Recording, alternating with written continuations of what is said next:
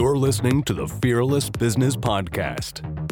You're in the best place to learn about how to grow a business, get more clients, and make more money without fears and limitations, all while having fun in the process.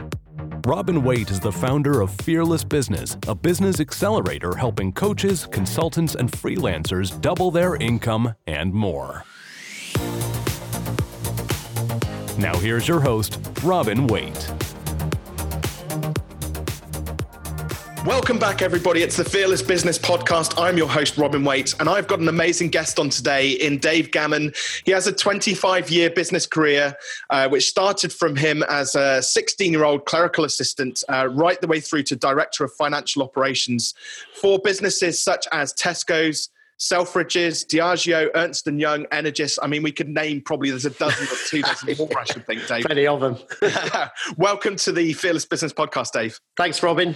Pleasure to be here and share some, hopefully some interesting ideas with you guys. Well, judging by what we were chatting about before we actually went live, there's gonna be definitely some interesting stuff to get stuck into. But where I wanted to start was something really interesting, which you said around this transformational journey, which you help your clients go on.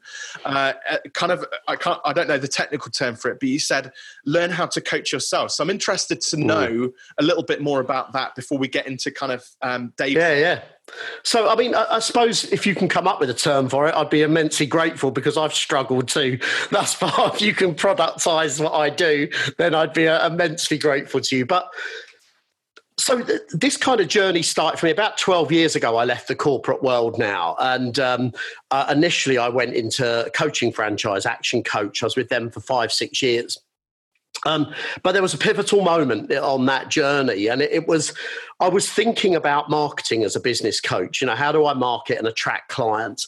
And so one of the questions you attend to in that process is why do you need a business coach?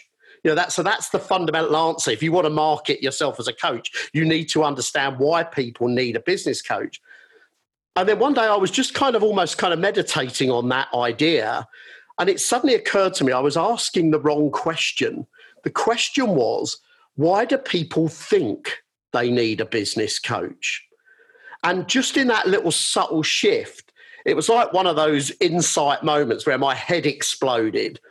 And I thought, if I can work with people at a level where I can permanently transform the way they are thinking about their company and about themselves, they'd never need a coach. And it was a journey I went through myself, you know, through the work I did with one of my mentors, Dr. Joseph Riggio. That was a kind of an instantly transformational experience. And once that happened to me, I realized that is what I want to do. So in many ways, for me, it was how do I move away from this kind of retained model? You know, the Action Coach thing was very much every week, every fortnight, sit down with your client, you know, get client, keep client. And I thought, I only want to be around as long as it's helpful for me to be around. If I've managed to engineer someone in such a way that they can go on and do what they do without me, without the need to keep paying me, that's a great success. And of course, it means I can get more people. I can reach more people because I don't run out of time on that journey. Well, I'm a massive fan of that because it means that actually for the coach, it's no longer about it being commercial. I need money as a coach. Now it's about how can I get the best results for the clients? And I find my clients quite often come back to me and they say, Robin, we were going to call you, but then we actually just thought, well, what would Robin say? And that kind of more often than not just helps them to answer that question, you know. And it's really funny. There are so many coaches out there where they're trying to get people, and I do encourage this as well, because obviously we have to put food on the table and earn a living. You do need to get retainers, but it's how you go about doing that. Yeah. So obviously for we've got a lot of coaches and consultants and freelancers in there who are still very much tied to that time for money. How do you start to make that transition as a time for money coach to the much more sort of holistic approach of you lean in when you need my help? I've got to say some of it is in the confidence of you as the coach, you know, because there's a certain degree. And I remember the first time I started to work in this way, and I started to run programs with the directors I was working in that were transformational programs. At the end of the program, you don't need me. I remember when I started to get feedback from them about, oh yeah, we had this major problem in the business and we solved it. There was a part of my ego that was caught up in, why didn't they reach out to me? I'm supposed to be the one that helps, So it was learning to let go of that. But also it's learning to focus not so much on what the person needs to do, but how is the person seeing the world? And how do I get them to recognize that the way they are seeing the world, the way they are looking at their company, the way they are looking at their team is what is driving the decisions, good or bad, and the action or inaction that they do or don't take? Because that's the transformational lever. When I get them to realize just how full of kind of horse shit they actually are, they begin to transform. So one of the things, a lot of my clients, there's a term, Gammonisms. Nice. that seems to have caught fire around my client base, where they think of a Gammonism in a situation. They think of, and it's very similar to what you said. What would Robin do? What would Dave say here? I'm a very strong user of story and metaphor in my work, because I know that that's really what kind of anchors transformation. So I have these pithy little phrases that come, but behind the phrase is a story. And behind that story is the potential to transform the way the person thinks. And they come out with these pithy little phrases, and that's what they refer to as a Gammonism. Do you think you used the word ego a bit earlier on? Do you think, there must be other sort of blocks that kind of stop people from going, oh, do you know what? I just need some help. Ego is obviously one of them, and pride. But what are the other? you work with a lot of kind of big corporate businesses, and you must have access to some super bright people who are just like totally getting in their own way. So what are can you give some more examples of areas, common problems that you see in sort of? Yeah, I'll do it by way of a story, if I may. Please do. Yeah, go for it.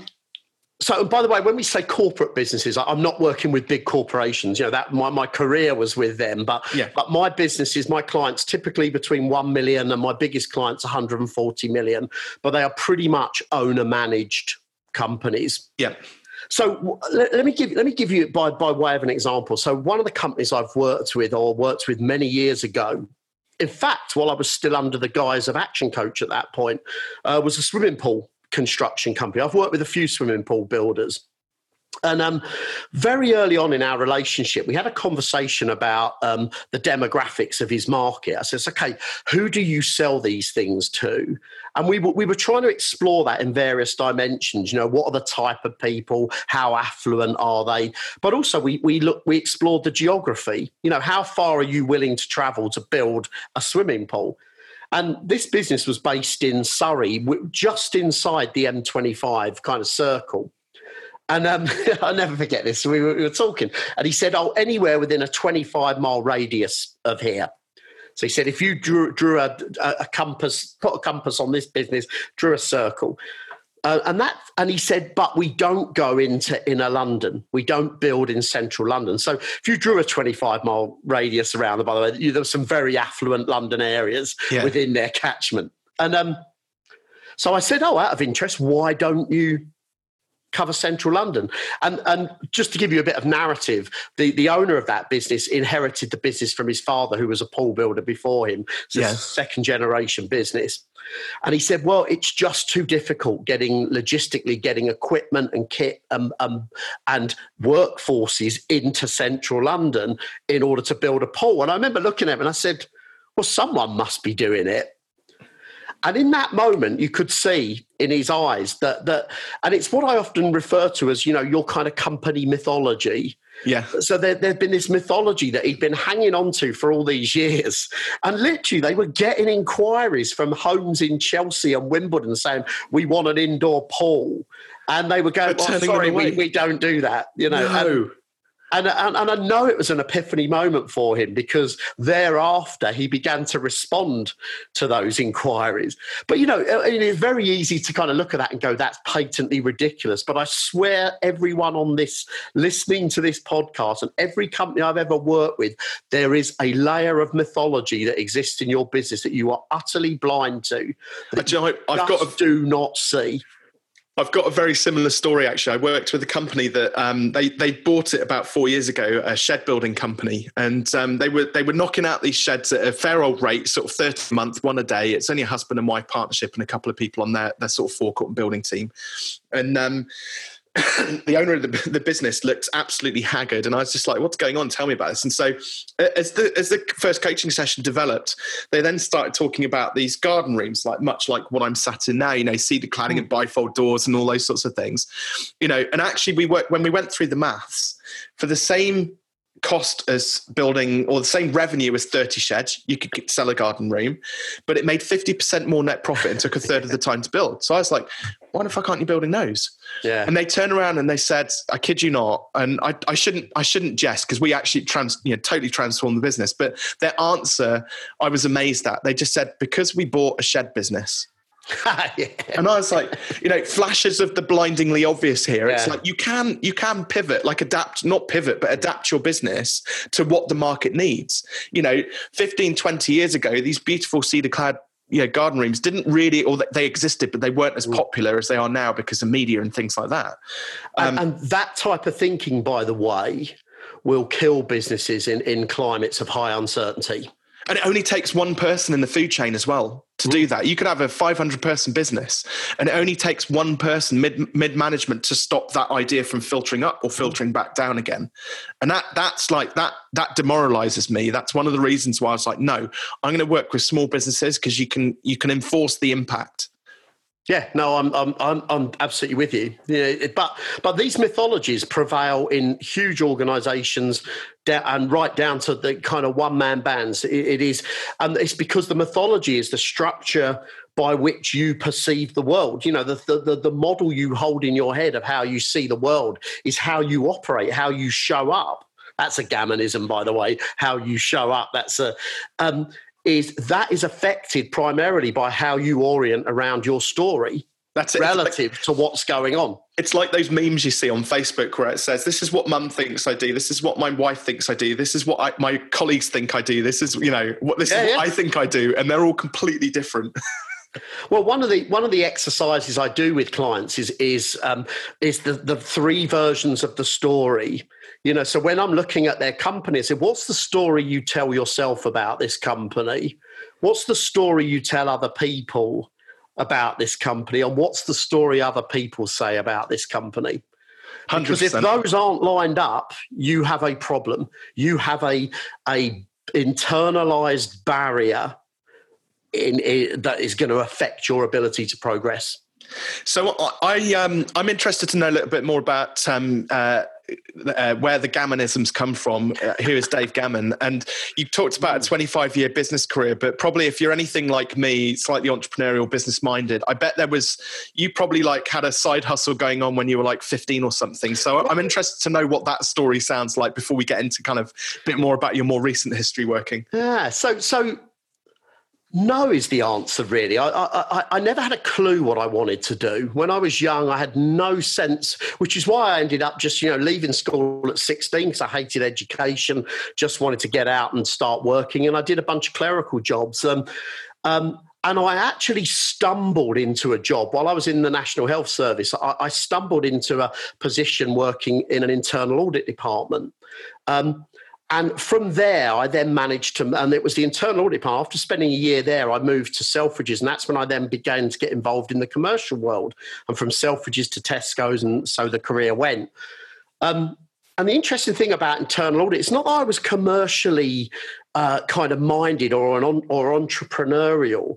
I've always been interested in how things work. So the great thing about being an internal auditor is you get paid to go around all the different parts of the business, interviewing people, examining how things work, almost fucking forensically time. So I got this breadth and depth of knowledge of how a business all comes together, to the point where I can pretty much point out the challenges in a company before I'm told anything other than very fundamentals. And I kind of, my fascination has always been learning stuff in a way that I understand it. So the entrepreneurial bit for me I love working with entrepreneurs, but I wouldn't characterize myself as entrepreneurial. That's good in a way though, because it means that you see things from a very different perspective. You've got the entrepreneur who's kind of chasing their goals and quite often trying to hand over responsibility for those goals, but chasing their goals, versus you, who's very kind of a bit like me, but I'm very systems like focused. I love systems, processes. I like things to be methodical. I like to see patterns, especially in business, when you can start to see patterns emerging around sales and marketing and finance and things like that. There's nothing as exciting as a graph. Yeah, it's true, isn't it? There's nothing so glad as a graph. Hallelujah. You're preaching to the converted. Or let's say a graph that tells you something. Well, obviously, yeah. But here's the thing. So I had all this knowledge about businesses, and then I fell into coaching pretty much by accident. You know, I'd left the corporate world. I was in the wasteland, and I fell upon. How did you leave the corporate world? I engineered my own demise.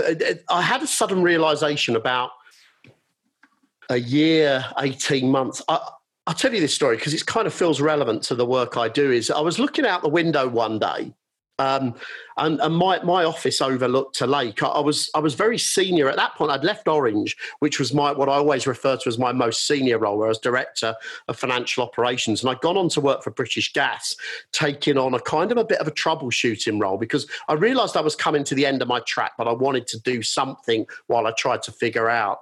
And I remember British Gas was not an environment I enjoyed. And I now see, by the way, that was because of me. That wasn't anything to do with the company. But I'm staring out the window one day, looking over this lake, and a thought popped in my head, and it said, if you're still here in a year, they'll be taking you out in an ambulance. Wow. And it wasn't one of those throwaway thoughts. It was so fucking lucid. It was so real that it couldn't be ignored. Yeah. Like a proper oh shit moment. I've got to do something about this. Yeah, it totally was. I mean, I knew I was stressed, and I knew I wasn't feeling healthy, and I knew I wasn't sleeping well, and I just realised I have to do something. So when that something presented as an opportunity, and I always remember one of my closest colleagues at British Gas, enormously impressive guy. I won't tell you his name because I don't want him to. Sure. He hates that sort of light on him. But I always remember him outside this meeting. There was a critical, pivotal meeting, and we were having a bit of toast and tea before we went in. And he said, "So just so I'm clear, Dave, if you go into this meeting and you say X, there will be a role for you in the structure, and you'll move on in your career." He said, "If you go into this meeting and you say Y, probably the next phone call you'll get from anyone in British Gas will be from the HR director." Did you go in there and say why? Yeah, and I went in and said why. But he said to me, he said, "I just want you to know," he said, "or I want to know that you understand that." And I said, "Yeah, I understand that perfectly." Yeah. And I went in and I said why. And literally 2 days later, the phone went, "HR, hi, Dave, what if you was around for a cup of coffee?" That was the end of my corporate career. But isn't it so much, don't you, I bet you look back on that and go, I'm so glad that I stood up for what I believed in, as opposed to kind of just, kowtailing to what, the big man wanted us to do. Well, I think most of my life was characterized by imposter syndrome.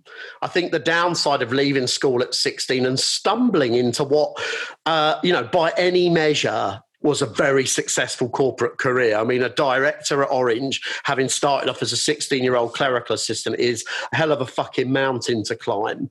Yeah. And yet all the time, I always struggled with a lack of self-confidence and a belief that I was out of my depth. How did that change when you finally kind of broke free, I guess, and you start to take on more of a coaching role? It never. So even in the early days of Action Coach, I still struggle with it. Even though I had this breadth and depth of knowledge, absolutely, I didn't see it. I just saw myself as, I'm out of my depth here. I don't really understand this shit. I'm going to get caught out. And that's what I mean by transformational breakthrough. So the experience of working with my mentor was literally, there was a moment where suddenly that whole fucking story I'd been telling myself just fell away. And I suddenly saw the value of what I'd done. Yeah. Not just from a business commercial perspective, but also while I found coaching really easy, And it freaked me out. And I thought, well, either that's because coaching is bollocks or because there is something going on that makes it easy for me to do. And it was only when my own coach was challenging me around, and he said to me, what was a typical experience of a day in the life of an auditor? It's because 20 years of my sort of 37-year actual business career, if you add on the coaching bit, was in audit. And I ended up running and directing audit departments as well. So, and I said, well, typically I'd spend a lot of time talking to people. And he said, but talking with what intention? I said, well, trying to figure out how things work and if this person is telling me the truth or not. Because the one thing as an auditor I had to be was independent. My opinion had to be my opinion. It had to be grounded in evidence. So if I could get them to tell me that things were broken and things weren't working, it saved me a whole bunch of work. So unbeknownst to me, I began to pattern how people were, and I began to pattern a way, and it's deeply subconscious in me, a way of telling what's going on for that other person. Yeah. I mean, it makes perfect sense to me. You know, my job, I talked about systems and processes earlier on. My job was a systems analyst, and there's obviously something, we're hardwired, I think, you and I, same way or slightly different way, but to be able to kind of, it's a bit of a superpower, really, I think. I think it's a gift. I think it's an amazing gift. I think in terms of models, everything to me is this fits into a model, either a pre-existing one or I need to create a model that works.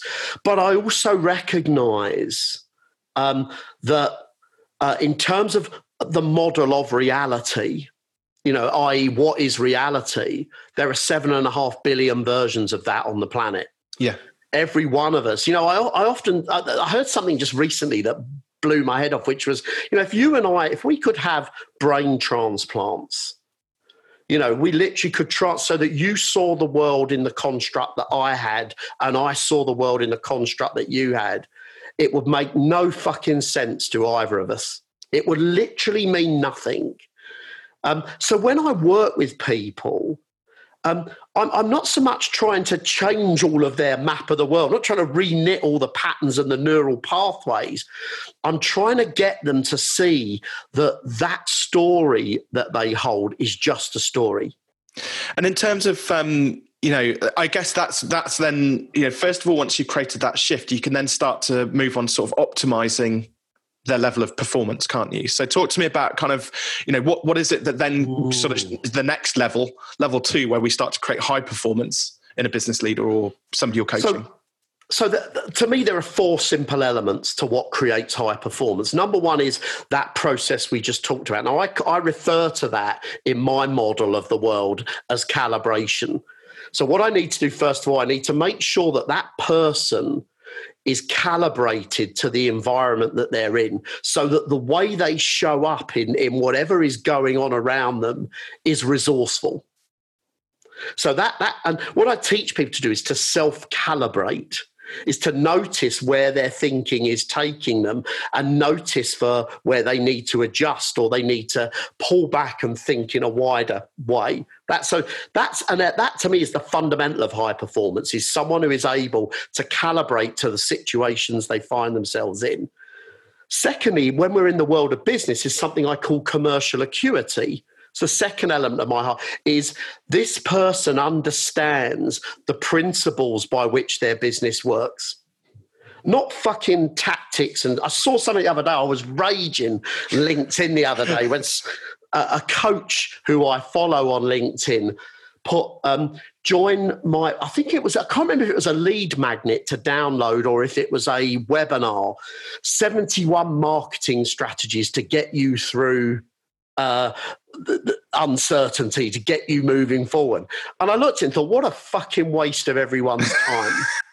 Because all you need to understand when it comes to marketing is that there are a bunch of principles that underpin marketing. And if you understand them and you reflect on your business, the strategies will come to you naturally. Or then you can go look up and Google some ideas, but you've got to understand the principles. So that's what I mean by commercial acuity. I'll go and delete that post off of LinkedIn, by the way. Yeah, no, I'm pretty sure it wasn't you. Otherwise, I'm going to owe you a huge apology.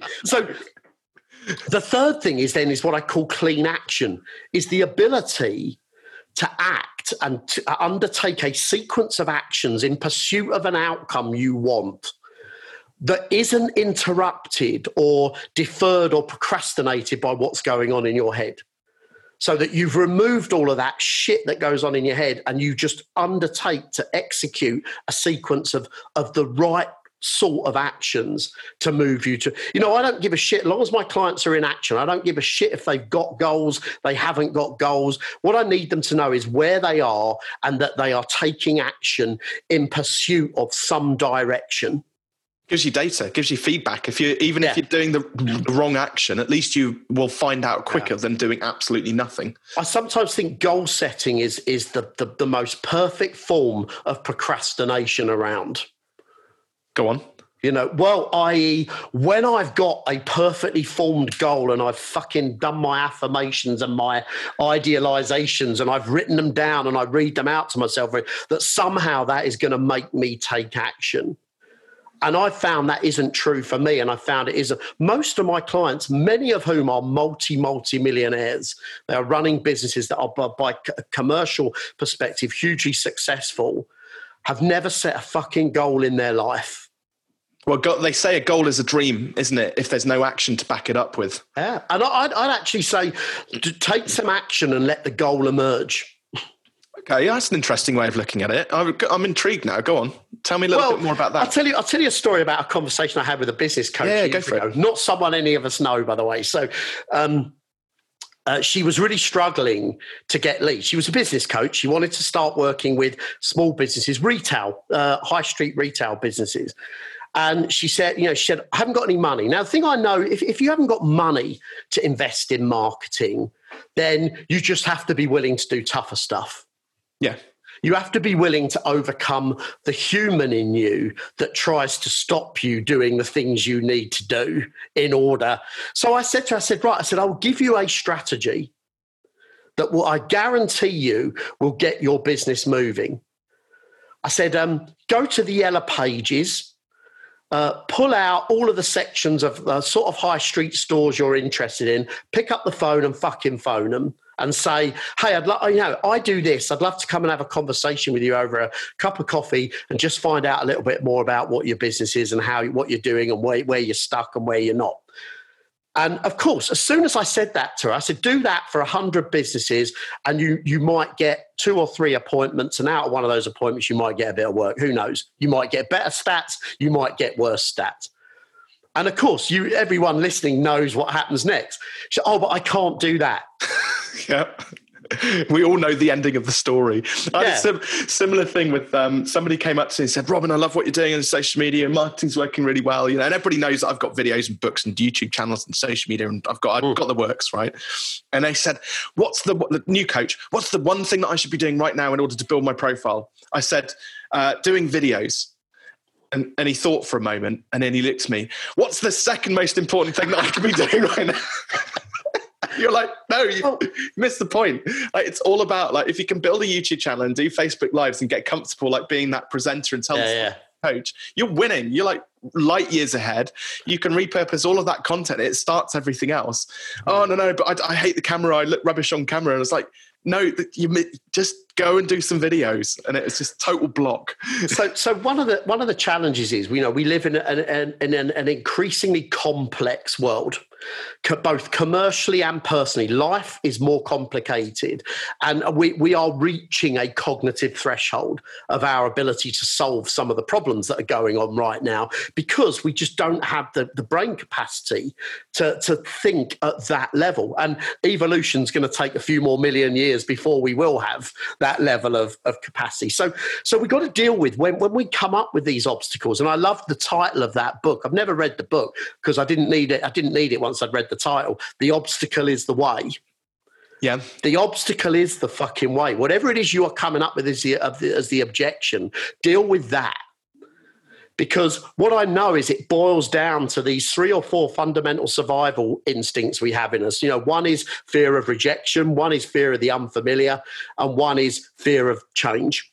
Yep. All of which are biologically coded in us. We are biologically coded and designed to respond to things that we perceive to threaten us, to either threaten our ability to stay in the tribe, our status within the tribe, or our survival. Well, it's interesting actually, because this ties in quite nicely with the four things which you were running through, and fearless, because I see it, the way I see it is a lot of people see the things that they're afraid of as binary.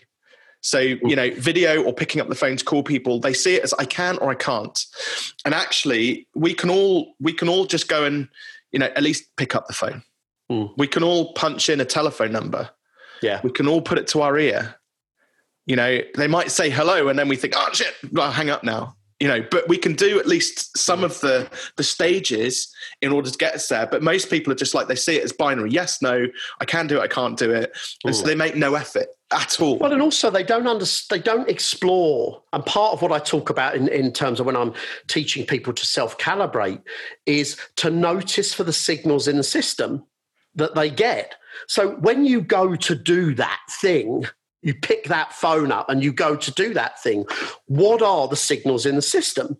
What is your body telling you, and why is your body react? And what it typically is it's creating an amygdala response. It's creating a fight, flight, freeze response. Now, that causes a couple of problems. Number one is it tends to make you pause. It tends to make you stop, back away. All of the oxygen in your brain evacuates your brain and floods to the muscle groups, which is why when you're on the phone and you're cold calling or you've got a difficult conversation to have with someone, why afterwards you always go, oh, bollocks, if only I'd said that. Yeah. Because as the oxygen restores to your brain, you get cognitive. So it's recognizing that those signals, they are a biological coding that is basically allied to the fact that you might die. And of course we know that's nonsense. You aren't going to die from a phone call.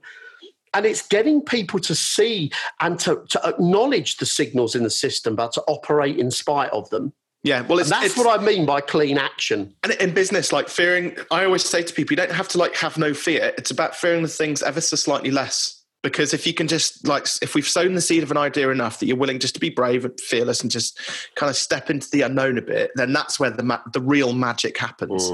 Makes such a massive difference. And I think it's interesting what you're talking about goals as well, because, I always tell people not to have loads of different goals, just have one overarching goal, because other stuff will get joined up along the way, like you said. But then once you've got the goal in place, you can at least reverse engineer what that pathway might look like in order to get there. And yeah, you'll come up against challenges, but then you've got to be tenacious in order to overcome those challenges and carry on kind of moving forward. And I think, like you said, it's all about action. It's all about keeping on moving forward.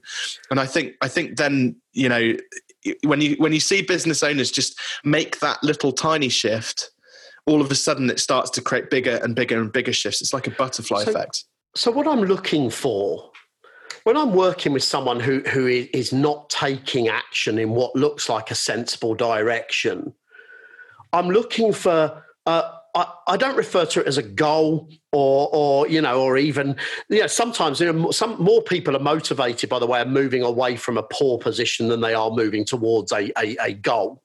So goals work for the minority, not the majority. Most of us are motivationally triggered by moving away from bad shit more than we are moving towards good.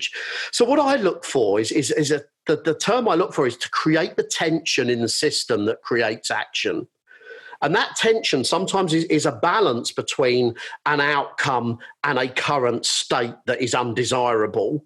Sometimes it's purely because of the undesirable nature of the current state. Sometimes it's the goal so fucking exciting that you just want to go for it. And sometimes, interestingly, I'm noticing more and more that the tension is created by the action itself or by the measurement of the progress of the action. That's where people get. I find this when I go out and do my morning exercise, my morning bike ride. I find the motivation for that comes from my measurement. Now I've got Strava on my phone and I can track, and it shows me how well I did on the different elements of the ride, where I set a new route. I do the same kind of pretty much route every day. And I'm finding that the tension in the system comes from wanting to beat yesterday. Yeah. It's not about wanting to be fit and wanting to lose 10 kilograms. That's my overall outcome, is to get myself back to a position that I held 3-4 years ago from a fitness perspective. It's not that there's not enough tension in the system by where I am now, because I've been a little bit fat for a little while and it hasn't motivated me to act so far. So my current position is not bad enough to make me move. Yeah. And so I've got to find where's the tension in the system that makes me do something. So sometimes I've got to change the action. Maybe I need to find something that isn't bike riding, if bike riding isn't motivating me. It might be a matter of kind of how you're measuring it. So, because I'm a keen cyclist as well, roadie, so I go out on my road bike fairly regularly. I'll quite happily, merrily chuck out 30, 40, 50 miles in a ride. And what I found is that when I gave up trying to be king of the mountains, because I've got a few, don't get me wrong. So I've always been kind of okay on the spectrum of exercise. So I've got a few, but when I actually stopped measuring myself against other people, king of the mountains, when I stopped measuring myself against previous rides, all of a sudden my world opened up. The awareness of what was going on around me increased for a start. So I started to enjoy the rides more. I started to measure, so rather than, because again, those two things that I was measuring, did I beat yesterday's ride? Did I get a com? They're binary again. Did I get them? Yes or no? And actually what I started to measure was, on a scale of 1 to 10, how much effort did I feel I put into that ride compared to how, what result I wanted to get out of it. And so I could go into a ride, and if actually I just wanted an easy ride, come back and it was like a 6 out of 10, I'm happy with that. Like, that's a great result for me. You see, what I find interesting in this, and again, one of the principal objections I have with any kind of I'm a huge advocate for the sovereignty of the individual. I do not believe in frameworks and models as a source of business growth. I don't believe that there is a 6-step system which, if everyone followed, would have a hugely successful business. It's bollocks. It's never worked, never will work. What, Dave? And you just shattered all my dreams. That's like the reason it doesn't work is two things. Is your business is set in a unique context, and you are set in a unique context. You as an individual. So motivation, as we've just explored there, in something as innocuous as fucking cycling, where you think everyone would, is motivation will come from different points from different people. And learning where you create tension in your own system is what I mean by self-coaching. That's what I mean by clean action, is finding the right level of tension that gets you to take the action you need to take, or gets you to find a different way of taking that action that gets the same outcome. What I won't allow is procrastination or deferral on the basis of something being uncomfortable. But you can follow a business model, but provided you try and follow it and you're doing something, irrespective of what the model is, it's actually, there will be a good, or there'll be an outcome of some sort, and that's what you can then measure. Yeah, and where am I with this? Because I had quite an interesting debate with someone a while back about a franchise, not a business coaching franchise, a product franchise. And I said, and they were articulating some of the successful models, and I said, well, what's the failure rate? He said, what do you mean? I said, well, you're giving me all these examples of people that have made millions of pounds in inverted commas out of this franchise, but you're not telling me what the fail rate is. Because I tell you now, those examples you're giving me are going to be outliers. They are going to be those unusual people. And there are some of them, by the way, in Action Coach as well, for whom the franchise model and what they are being asked to do by the franchise so perfectly fits with who they are that it fucking works. Yeah. But if you believe for a minute that because someone else did X and followed X path, that will work for you, that's horseshit. Gotcha. That makes perfect sense. You've got to work in the models that help you understand who you are and how you work to best get where you're going. And I found this true of the companies I coach, the MDs I coach, as I say, some of them immensely successful people, is they do it their way. Yeah. Always their way. The way that work. And what I find with them is my work with them is just to expand what's available to them. So sometimes get them to see slightly wider options than they have now. And also to formulate some different types of responses to formulate different ways of operating, to get them to see that, okay, what they've done as a pattern has been very successful, clearly, but that there are other patterns available. Yeah, I mean, in part, I know you have opinion on business books, but in part that's why I wrote "Take Your Shot" as a story. You've read "Take Your Shot," haven't you? Yeah. And I've written a business book myself, so these I get them. But I tell it as a story to trigger those shifts, as opposed to saying, right, here's the formula. If you do X, Y, and Z. And I was yes, it has got 5 frameworks, which I've created for my business coaching practice, but actually they're kind of irrelevant. It's actually about the story and the interaction between the coach and Russ, the client. And that is actually the bit which nobody ever comes back to me and quotes like my product architecture model that I refer to in the book.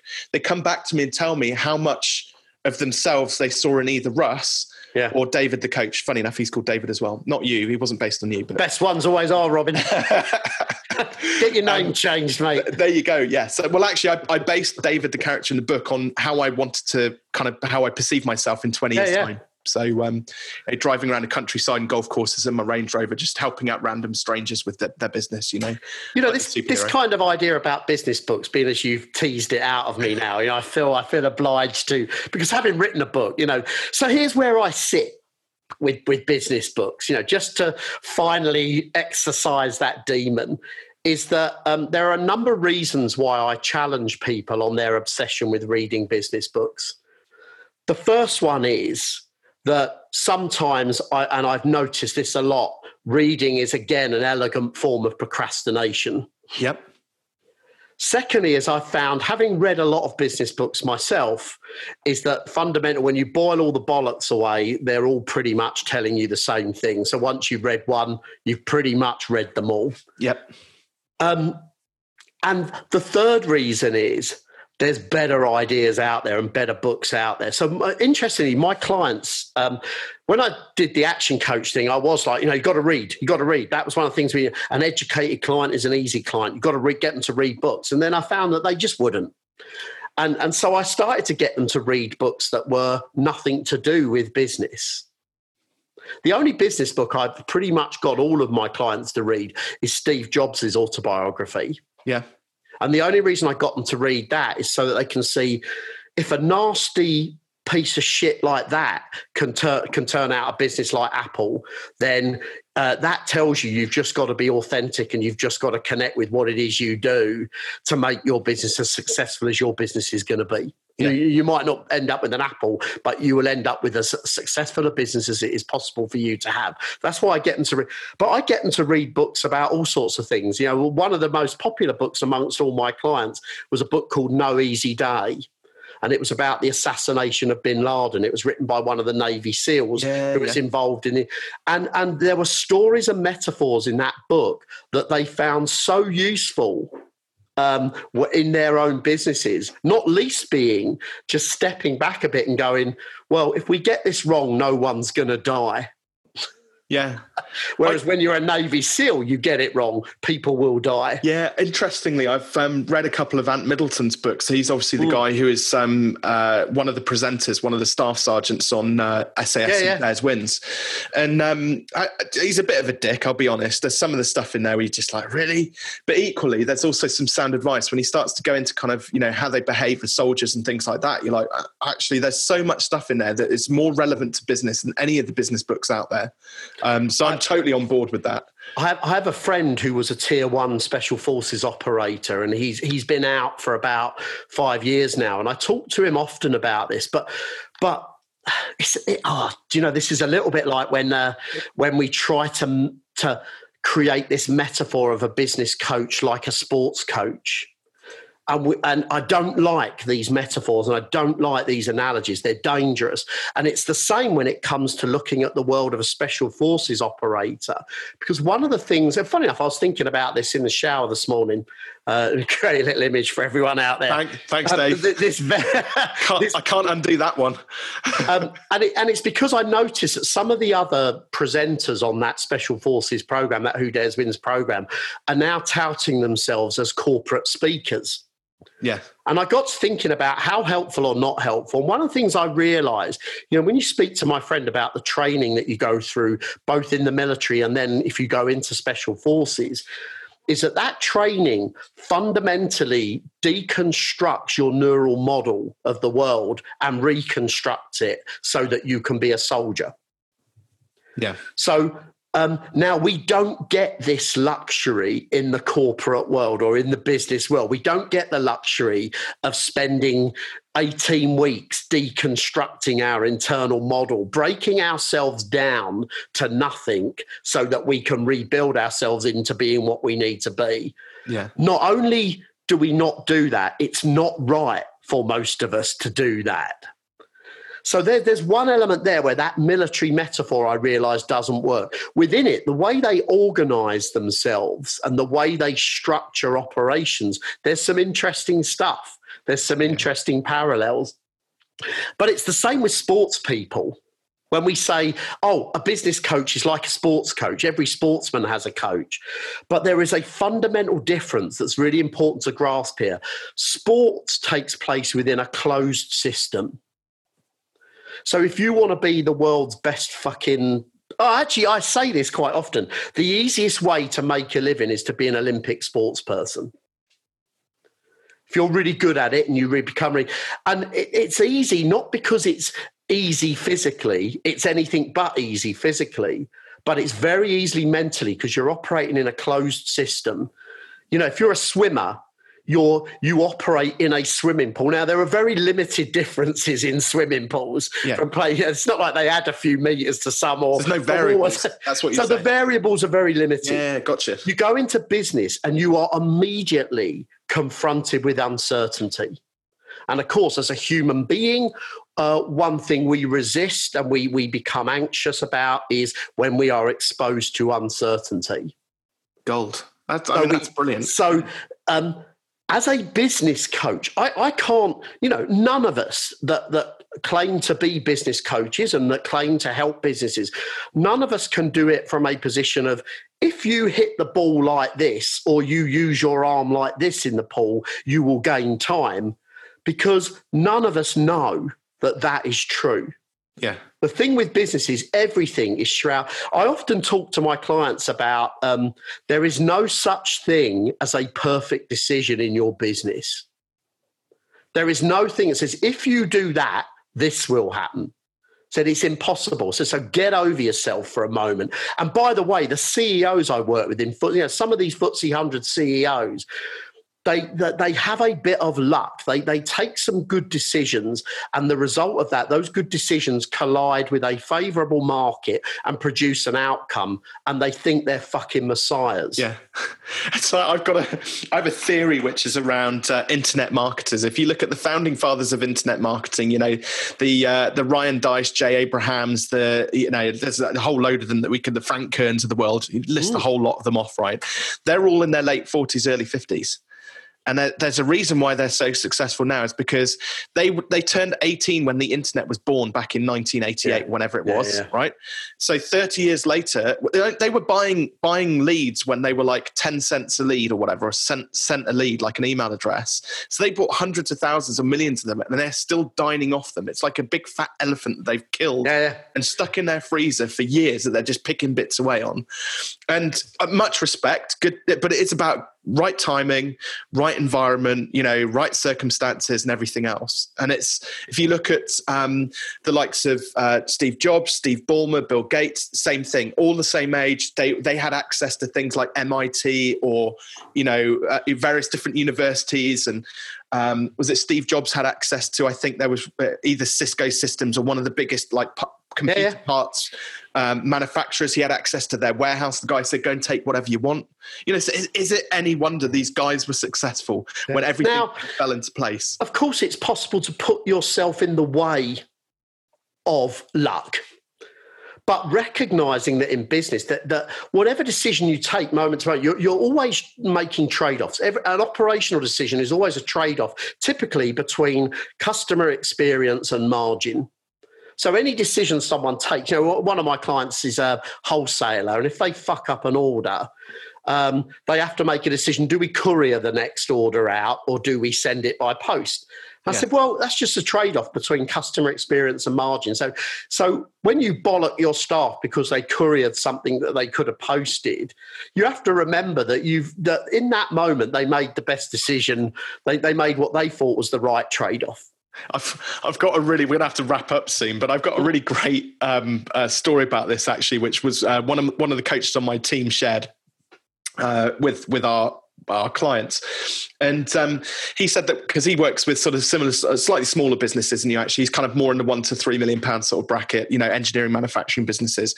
And the MD of the business was taking it upon himself to go and deliver or pick up components from somewhere. It's a 3-hour round trip to save £50 worth of courier fees. And when they worked out what the hourly rate, so it's £1 million a year business or something like that. When they divided the amount of money per hour that he was responsible for his whole business, it's like £1,000 an hour. So to save £50, it was costing him £3,000, and it's just like, it's just ludicrous. I mean, the maths doesn't necessarily equate exactly like that, but you know what I mean. Oh, recognizing the value of time is crucial for anyone, and whether you're running a business or not, recognizing that 4,160 weeks is what you get if you live to be 80. That no one can fucking extend that. Maybe by looking after yourself you can eke out a few more years, but ultimately, recognizing the value of time and the value of the use of time moment to moment is one of the critical components of clean action. Is am I doing the right things, and am I optimizing my use of the assets around me? Not least of which time is a king. There we go. Now, speaking of time, Dave, we're going to hop into the Fearless Business Time Machine, and you get to dial in which year we're going to go back to. But you pick a sliding doors moment in your life where you've got to go back and give a piece of advice to yourself. What year would that be, and what piece of advice would you give to yourself? I'm just trying to work out what year it was. 1992. Cool. 38 years ago. No, 28 years ago. 28 years ago, and the death of my mother. And that was a pivotal moment for me. That was my first direct confrontation with mortality. And that no one lives forever. So that was the first thing I had to confront, was the idea that, and it was a huge wake up call for me at the time. I remember suddenly I went on this. My sister was convinced I was trying to kill myself. I went on this amazing splurge of adventure activities: skiing, mountain climbing, caving. I went mental for a period of about 6 months, and the advice I give myself now, looking back at that moment, was that was the time to really believe in myself. Yeah. And I didn't. And I defaulted back to what I felt comfortable doing, what I felt safe doing. So my advice to anyone is be aware of the signals in your system all the time, and kind of know when to believe in yourself and know when to challenge your own thinking.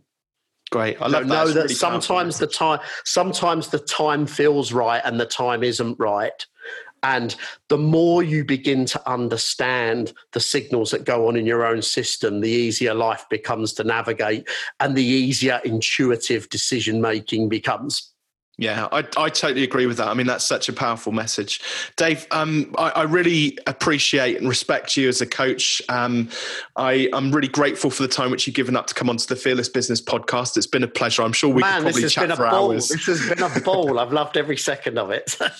So you work with sort of MDs really in larger businesses. So I'm sure, I mean, obviously a lot of our audience is sort of one-man bands, but a lot of them coach and consult with bigger businesses. So how can they get in touch with you, and what have you got to offer? Hey, look, simplest thing at this point, I'm in the middle of designing stuff and rolling some new stuff out. The easiest thing is to just drop me an email, dave@sixcentsbusiness.com.